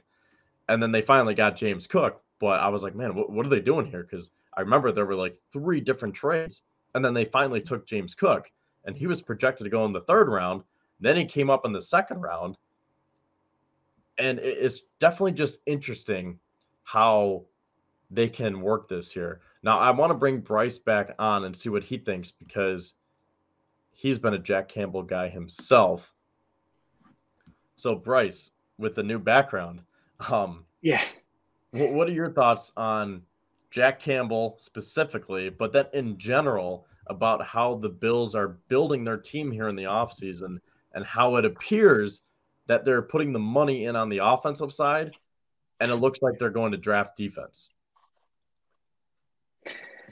Yeah, I think Jack Campbell would be the perfect fit for Buffalo because he's almost the exact same as Tremaine Edmonds is. He's super tall, he's super big, he can, play the run very well. I think, give him a couple years, maybe 1 or 2 years, and he can be as good or close to Tremaine Edmonds is. He has a size, physical attributes, everything that you want from a middle linebacker, and everything that Brandon Beane's drafted. And he can cover too, right? In terms of pass? Yeah, he can. Okay. He can, definitely. So how do you see this panning out here in terms of how they've allocated their resources? Where, again, to go off of Zach's point here, in terms of cap hits, it's not that bad. But when you look at average annual value and say, $15 million for their guards, and then you throw in Mitch Morse on there, you're upwards of $25 million. You're not going to want to draft another interior guard after that. And maybe they still draft a right tackle for Spencer Brown's competition. But again, going off Zach's point, I don't know if they're going to want to do that, at least within the first couple of rounds, because they're very high on Spencer Brown. They re-signed David Questenberry. They still have Tommy Doyle. He can be that swing player, so that doesn't mean that it's going to be him on the outside. But it just seems like they're building their offensive line through free agency to the point where they're going to say, we're going to draft a linebacker and some more defensive linemen. Because here's the other thing, getting over to the defensive line now, everyone's going to be a free agent next year. Daquan Jones, Tim Settle, Ed Oliver, and obviously Jordan Phillips right now. So they don't have any defensive tackles under contract for the 2024 season. But yet they haven't done anything in free agency. So if they're focusing on the offensive side of the ball now, is it going to be a defensive heavy draft again? I don't think it has to be, but knowing Brandon Beane and the way he's drafted over the years, it probably will. Because if you look at it, they took Kaiir Elam last year. He drafted 2 defensive ends the year before. I mean, the way he drafts, it's just set up for, either this year or next year, you're drafting 2 to 3 defensive linemen, edge and D tackle. Well, I agree with Walter here. I don't know if I'm going to be breaking things in my house because we do need that middle linebacker, but he does have a great point. You score 10 points in the playoffs, and you're going to draft heavy on defense? Again, we don't know that's what they're doing, but when you look at it like we've been for the last hour and 22 minutes here, it really seems like they're going to draft defense, especially if they can get DeAndre Hopkins. Now, going off of Mike's point here, if you get DeAndre Hopkins, then that 10 points should at least go up to 17, if not 20 plus, given all the other things that factored into that game. But yeah, I mean, it's going to be a tough pill to swallow when, say, the Bills spend 4 out of their 6 draft picks on defense, and you say, well, this offense needs a lot of improvements, and you're only drafting 2 offensive players. I mean, going back to the point about like defense versus offensive heavy draft classes, I did pull up the draft classes. So let's look. Let's look at last year. Just pull that up again. Kaiir Elam, first round defense. You drafted running back, second round, so offense. Then you went defense, then offense, then special teams, then defense, then offensive line, and then defense again. So that's fairly balanced. It wasn't defensive heavy last year. The year before, you had Russo and Basham, 2 defensive linemen, then 2 offensive linemen, then a wide receiver, Marquez Stevenson, who's not here anymore. Then you had a safety, then a cornerback, and then offensive lineman, both of whom are not here anymore. That isn't really that defensive heavy. It's kind of balanced. It's just different positions. Again, trying to draft for now and in the future. I don't know where this narrative about being defensive heavy came from in the draft. It's maybe early, if you want to say defensive heavy early, that would make more sense. I think that's probably what's meant, but it's not like he's going into every draft saying, okay, we need to take 7 defensive players. That's not happening. I am not too concerned about whether or not they're going to draft more defensive than offensive players. Again, we'll see. We don't know until the end of April. And and also to address the point about the whole, the Bills scored 10 points against Cincinnati in their last game that we saw, so they have to do everything they can to bolster the offense. Forget about defense. It doesn't matter. That's not true. It's not true at all. It's because we have that bitter taste of that game in our mouths. Everyone's views are conflated because of the last performance they saw. That's why everyone was having such unrealistic high expectations for Gabe Davis heading into last year, because he balled out against the Chiefs in a playoff game. And that's why people are overreacting right now, saying that the Bills need to throw everything in the kitchen sink at the offense and just abandon defense completely, because supposedly it doesn't matter, even though it matters enough in every single game that you play. This is not about one postseason game. It's about building a team that can win as many games as possible, regular season and postseason, and get lucky along the way. You want to construct your team to be as good as possible. As Bruce Nolan from Buffalo Rumblings says, you want to construct a team that will be as good as possible for as long as possible, and hope you get lucky, because that's how you win Super Bowls. You win as many games as possible, make it into the playoffs, and then get lucky from there. That's how you do it. Well, again, going back to Walter's point, the last time the Bills spent a second-round pick or higher on a wide receiver was 2017, when they drafted Zay Jones in the second round. And other than that, the highest wide receiver on this team that was drafted was Kelvin Benjamin as a first-round pick back in 2014 by the Panthers? He wasn't a Bills draft pick. No, but I'm just saying, like, the last time that a high draft pick was in the Bills wide receiver room. Well, yeah, you're right there. But point is, the Bills didn't draft him. I know. I'm just saying that they typically go after the guys who were later round picks.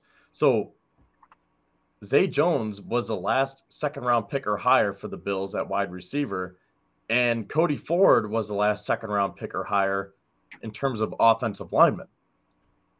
So they've been defensive heavy throughout their careers here in terms of being a McDermott. And I know you said it's been a little bit more balanced as of late, but the way that it's shaping out, it's been more balanced. If you're talking about defensive heavy in the early rounds, then you have a point. But don't say overall they've been defensive heavy. I'm more talking about the early rounds, but in general, it seems like they draft more defense. And for what it's shaping out to be right now, based on the signings, it looks like it's going to be like that again. And it probably will be too, because the only needs you had on offense were, running back, offensive line, and wide receiver, and you filled all 3 of them in free agency. So there's nothing left on offense to fill until later rounds. So now you're looking at safety and middle linebacker, first 2 rounds, most likely.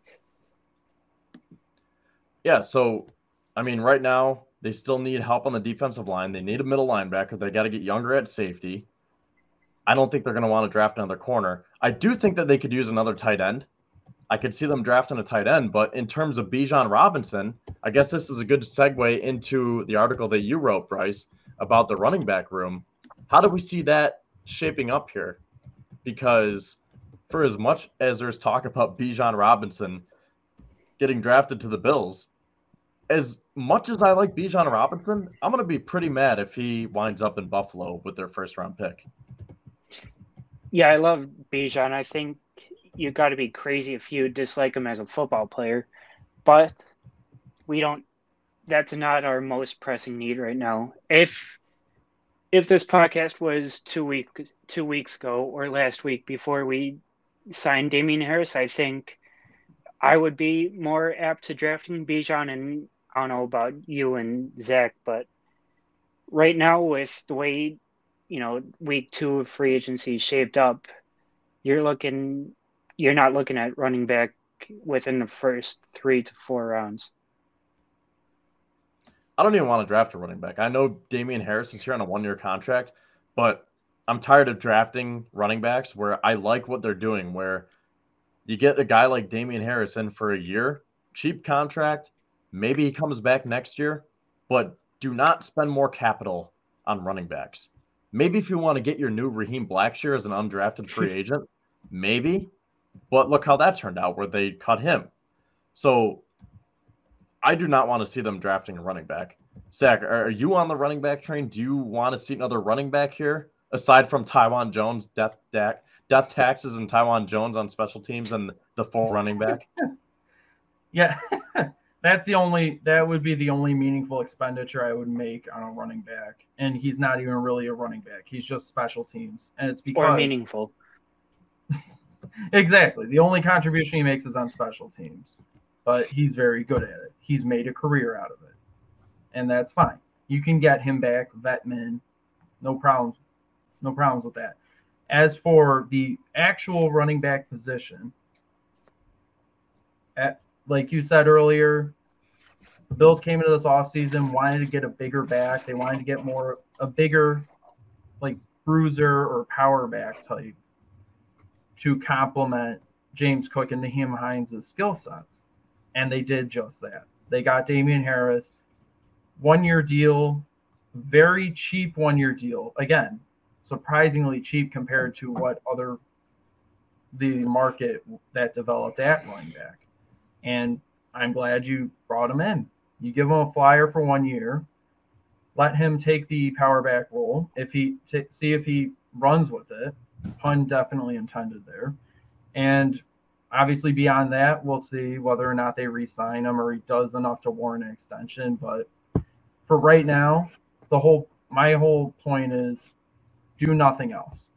I am team do nothing else at running back. You do not need to spend significant money or draft capital at that position anymore.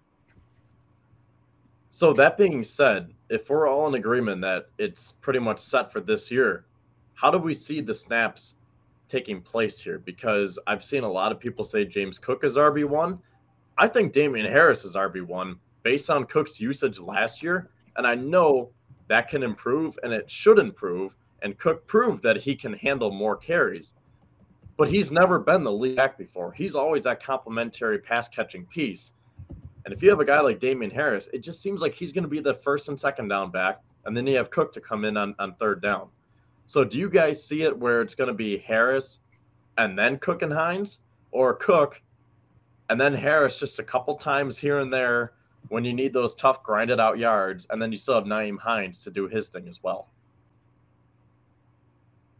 I think it's going to be more, RB1A and RB1B.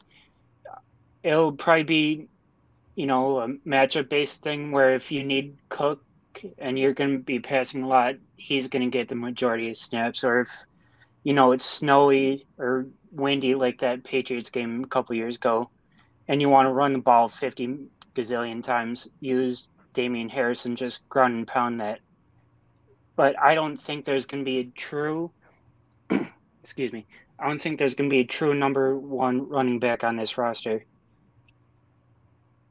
I agree with Bryce on this.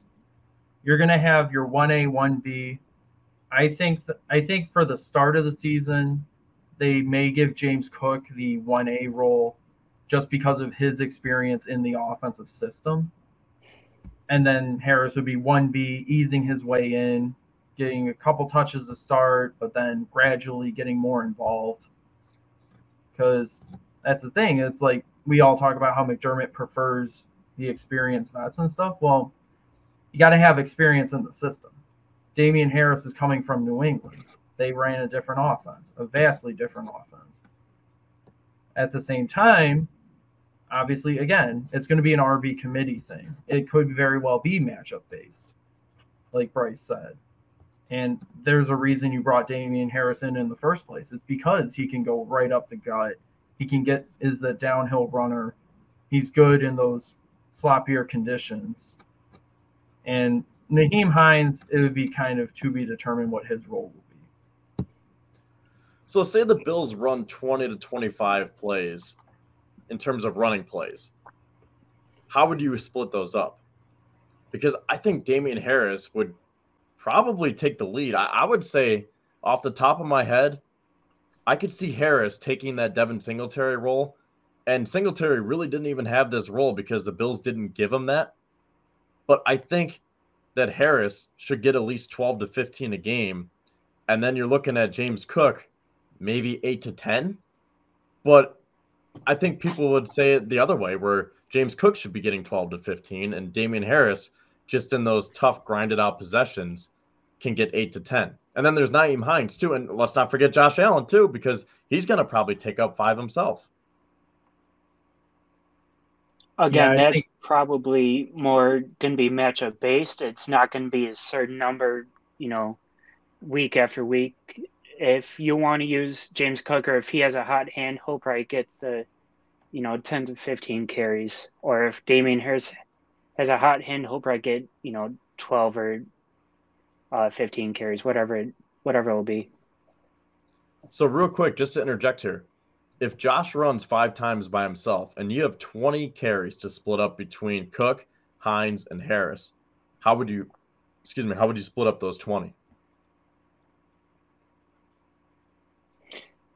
Probably Damian Harris 10, James Cook 8, and I guess give Nyheim Hines 2 just for the fun of it. I think it'd probably be somewhere around there too. Because if you want to justify your Nyheim Hines trade, you have to get him involved in the run game, or, get him involved in the offense in general. And hopefully they get the short passing game going as well, where even if he doesn't get his handoffs, you can get him going with the screen.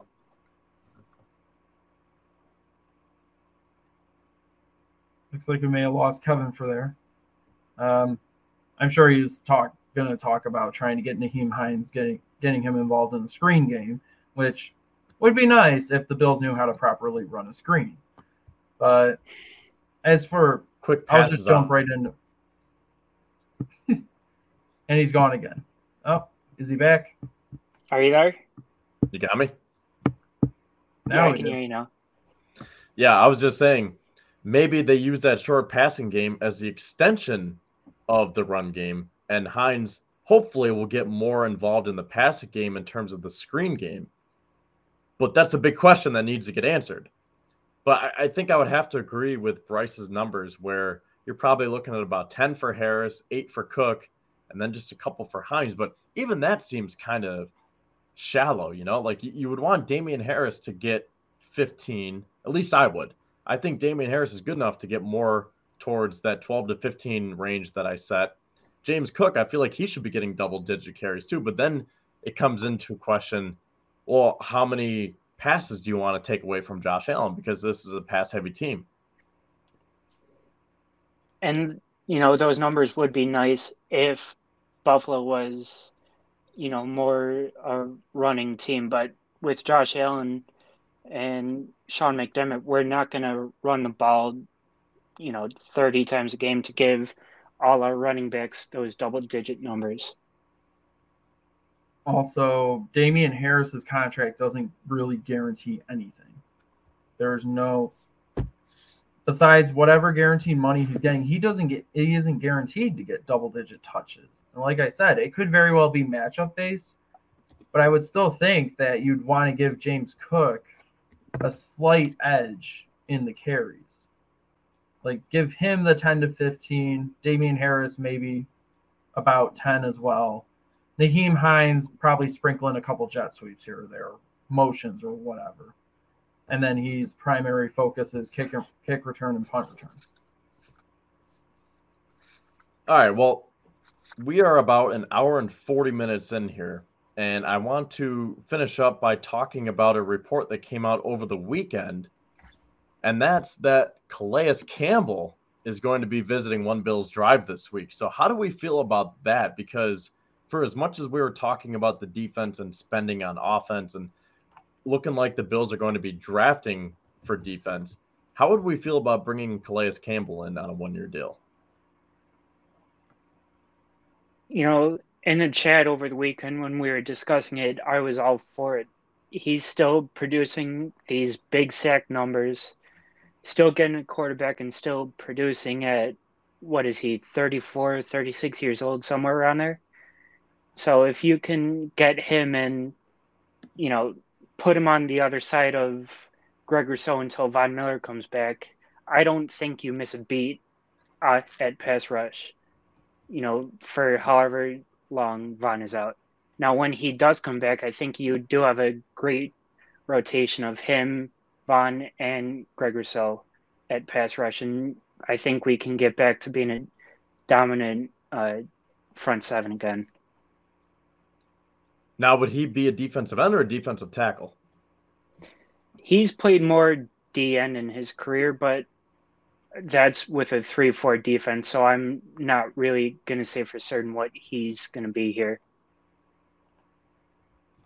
Yeah, I mean, like Bryce said, can't really project what it would be. I would say, considering the Bills run a 4-3, though, my guess would be he'd move into like 3-tech, be a defensive tackle, but he has also played defensive end. I don't necessarily see him as being the guy you put opposite Groot at defensive end, though. I mean, maybe occasionally you do that, like on run, if you want to beef up your run defense and you want to have your top two defensive tackles plus Calais Campbell on the field at the same time. But he may very well just end up being a rotational D lineman again, and that's okay. That's okay to have him in that D-line rotation. Like Bryce said, he is still a game wrecker, even when he's about to turn 37 by the time the season starts. He's still a game wrecker. And I'm all in favor of it. That's the thing, though. I do like Calais Campbell. He is still putting up the numbers. So in case you're wondering what his stats have been, last year in Baltimore, he had 36 total tackles and 5.5 sacks.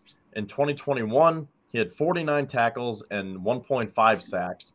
And then he had 28 tackles and 4 sacks in 2020.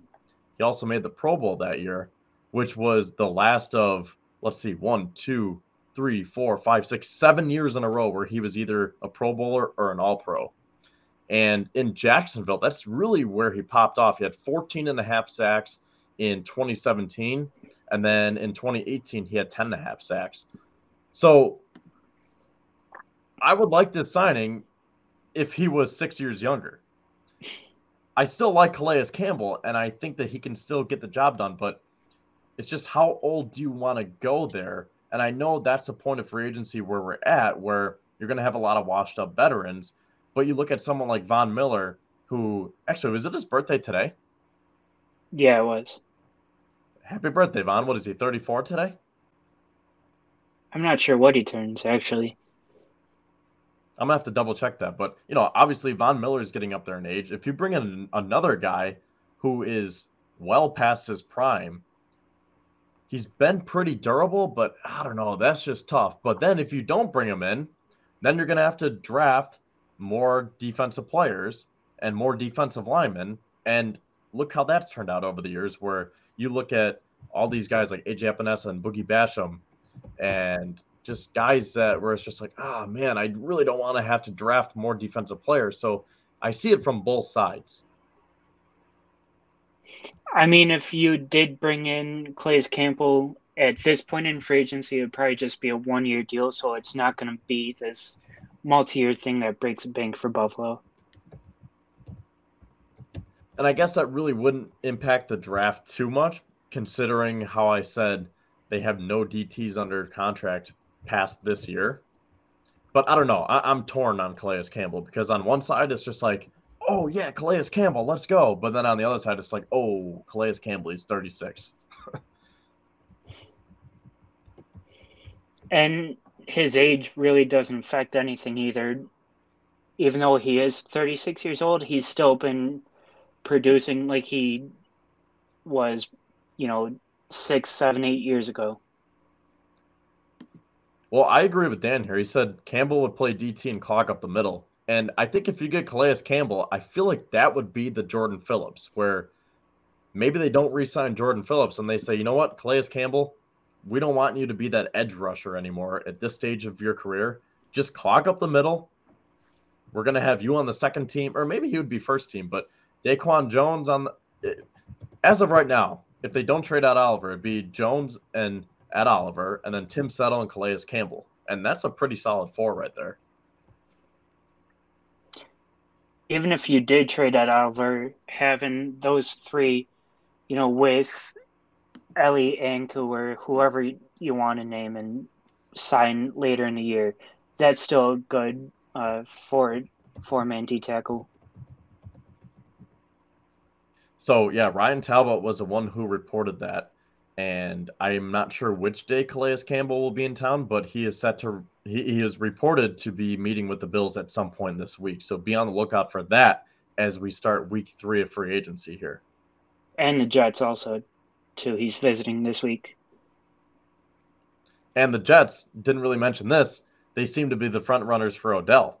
So I guess going back to the wide receiver room now, might as well finish out with that since that was a big topic tonight, DeAndre Hopkins. With Odell going back to the Big Apple as it looks right now, in terms of finding that dynamic weapon on the outside, is DeAndre Hopkins the best choice for the Bills at this very moment?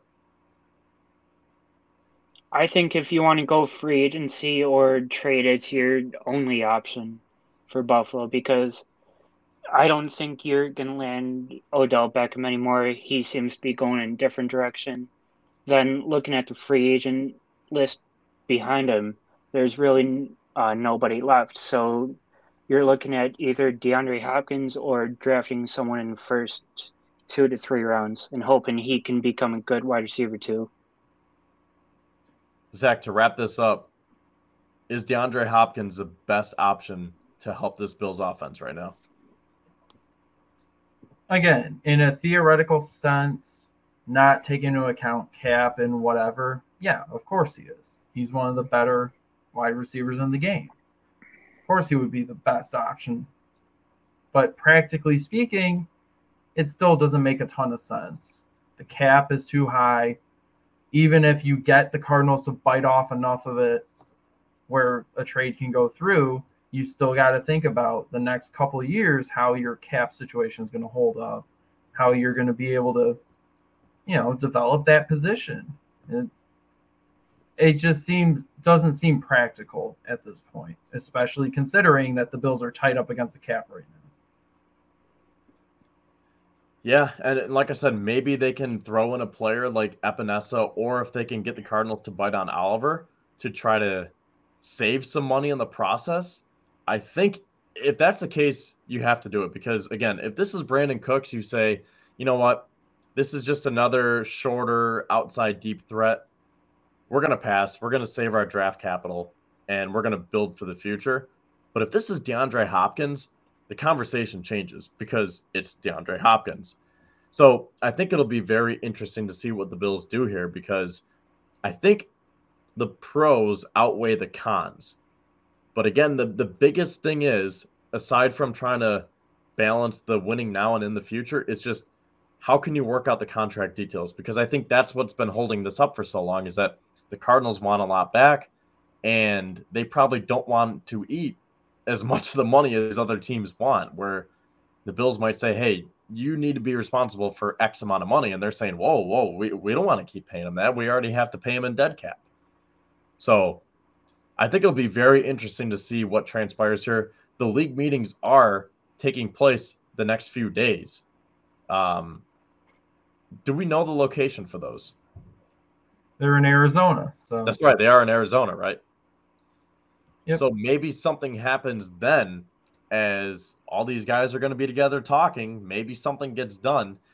But I guess to finish out this show here, what do you guys see in terms of week 3 in free agency for the Bills?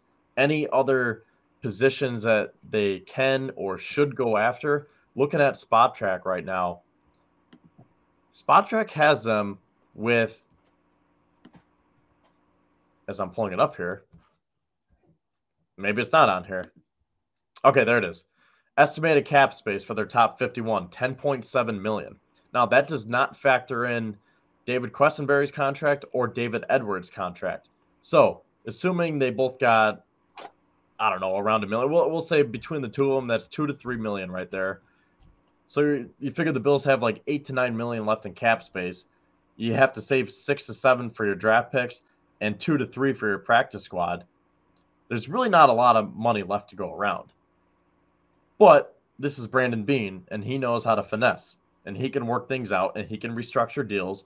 And like he says, you don't want to kick the can down the road too much, but there are still moves that they can make.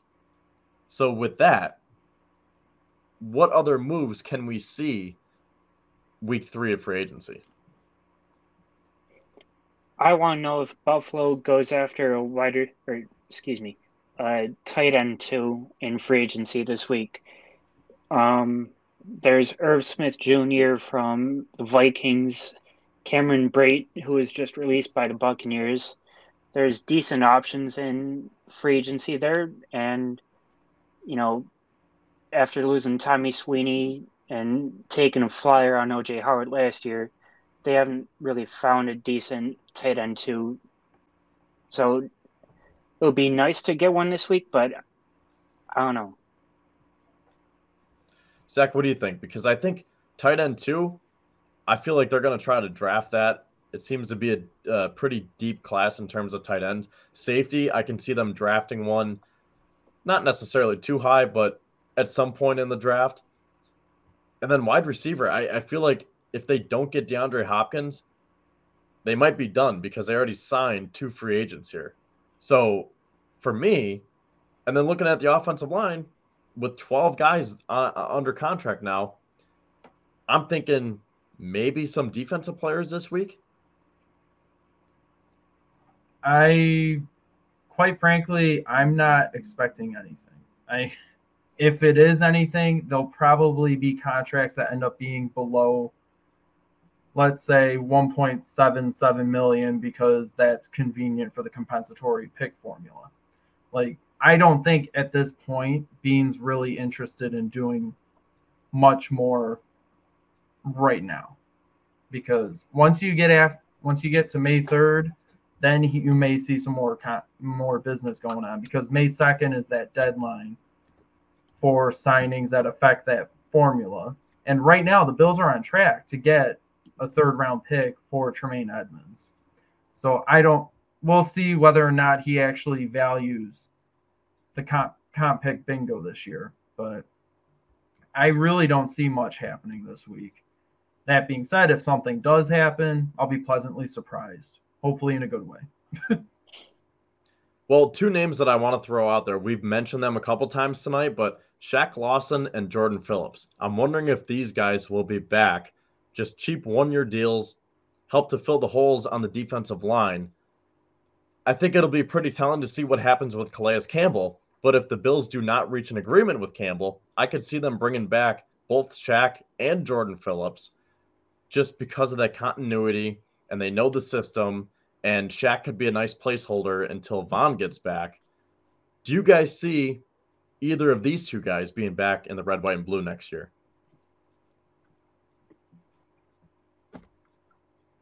Maybe Jordan Phillips, but I would love to see Shaq Lawson back because he did produce a little bit, and without Von Miller, you kind of want to go into training camp and preseason with some depth at the end. Zach? Yeah, I think it could happen. You could bring both guys back. I think Shaq would be the higher priority because for the same reasons that Bryce said. Continuity in the system. He was more effective last year. Obviously, Phillips was dealing with his own injuries, but I think you could sort of just give or take on the defensive tackle rotation, but you need as much help as you can as an edge rusher as you can. All right, well, I think that'll do it as we wrap things up here.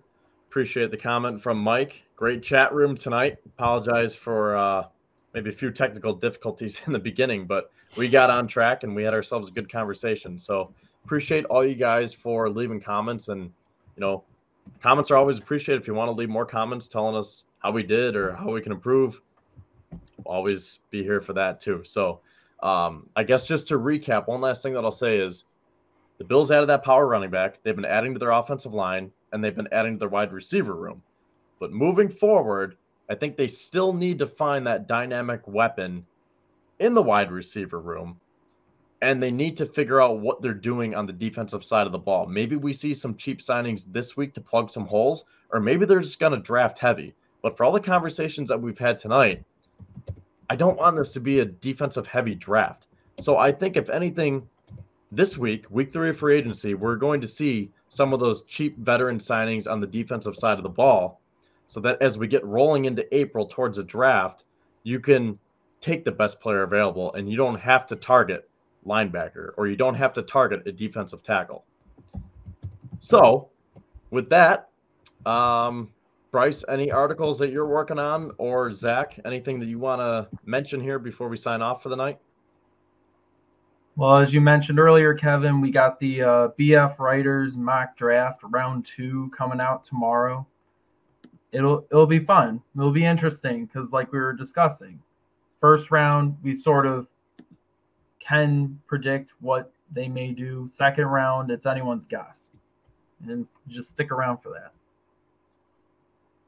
Yeah, for me, I have a article coming out tomorrow discussing the wide receiver room after the Trent Sherfield signing.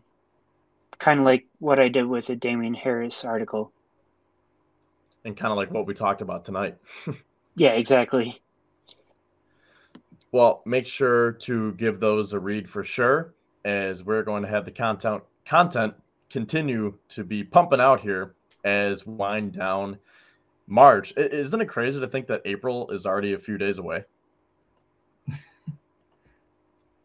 Yeah, especially that first day of the month. Just be forewarned. This Saturday, don't get got. Yeah, don't get got for sure. Hopefully there are no false rumors on Twitter in terms of, DeAndre Hopkins to the Bills. Yeah, April Fools. So there will be. Yeah, be sure to not be at least 50. get got.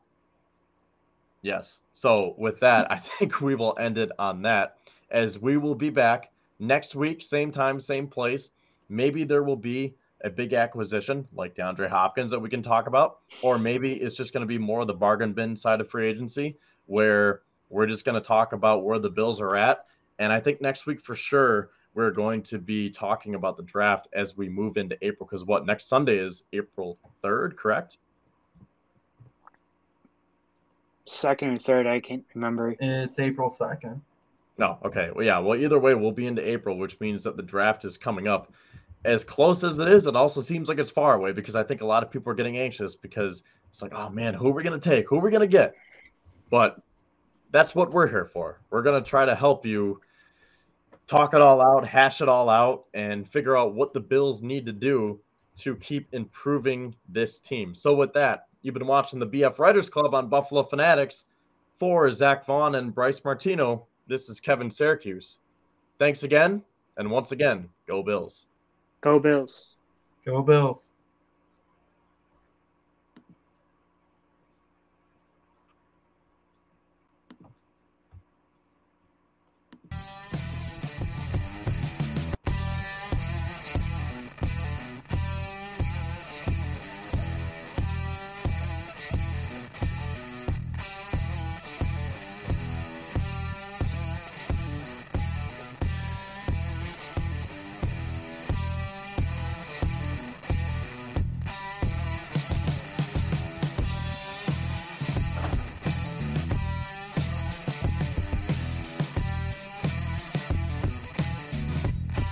BetMGM has an unreal deal for sports fans in Virginia. Turn $5 into $150 instantly when you place your first wager at BetMGM. Simply download the BetMGM app and sign up using code Champion150. Then, place a $5 wager on any sport. You'll receive $150 in bonus bets, regardless of your wager's outcome. And if you think the fun stops there, the King of Sportsbooks has plenty of surprises in store. Check out daily promotions, same-game parlays, live bets, and so much more. Download the app in Virginia today and get $150 in bonus bets instantly from your first wager. Only at BetMGM.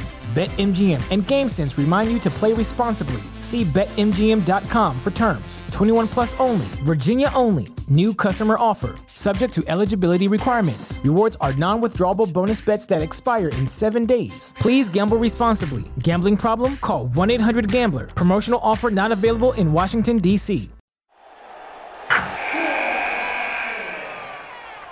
Wilson, you sent the game-winning email at the buzzer, avoiding a 4:55 meeting on everyone's calendar.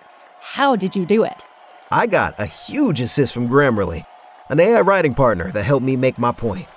96% of Grammarly users say that it helps them craft more impactful writing. Would you agree? Grammarly helped adjust my tone to navigate tough work conversations. And it works everywhere I write, so I can quickly communicate effectively. Your teammate used Grammarly to summarize an important document, making a 3-pointer.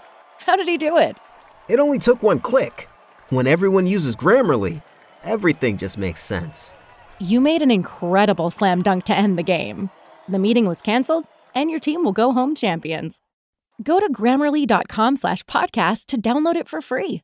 That's Grammarly.com/podcast. Easier said, done.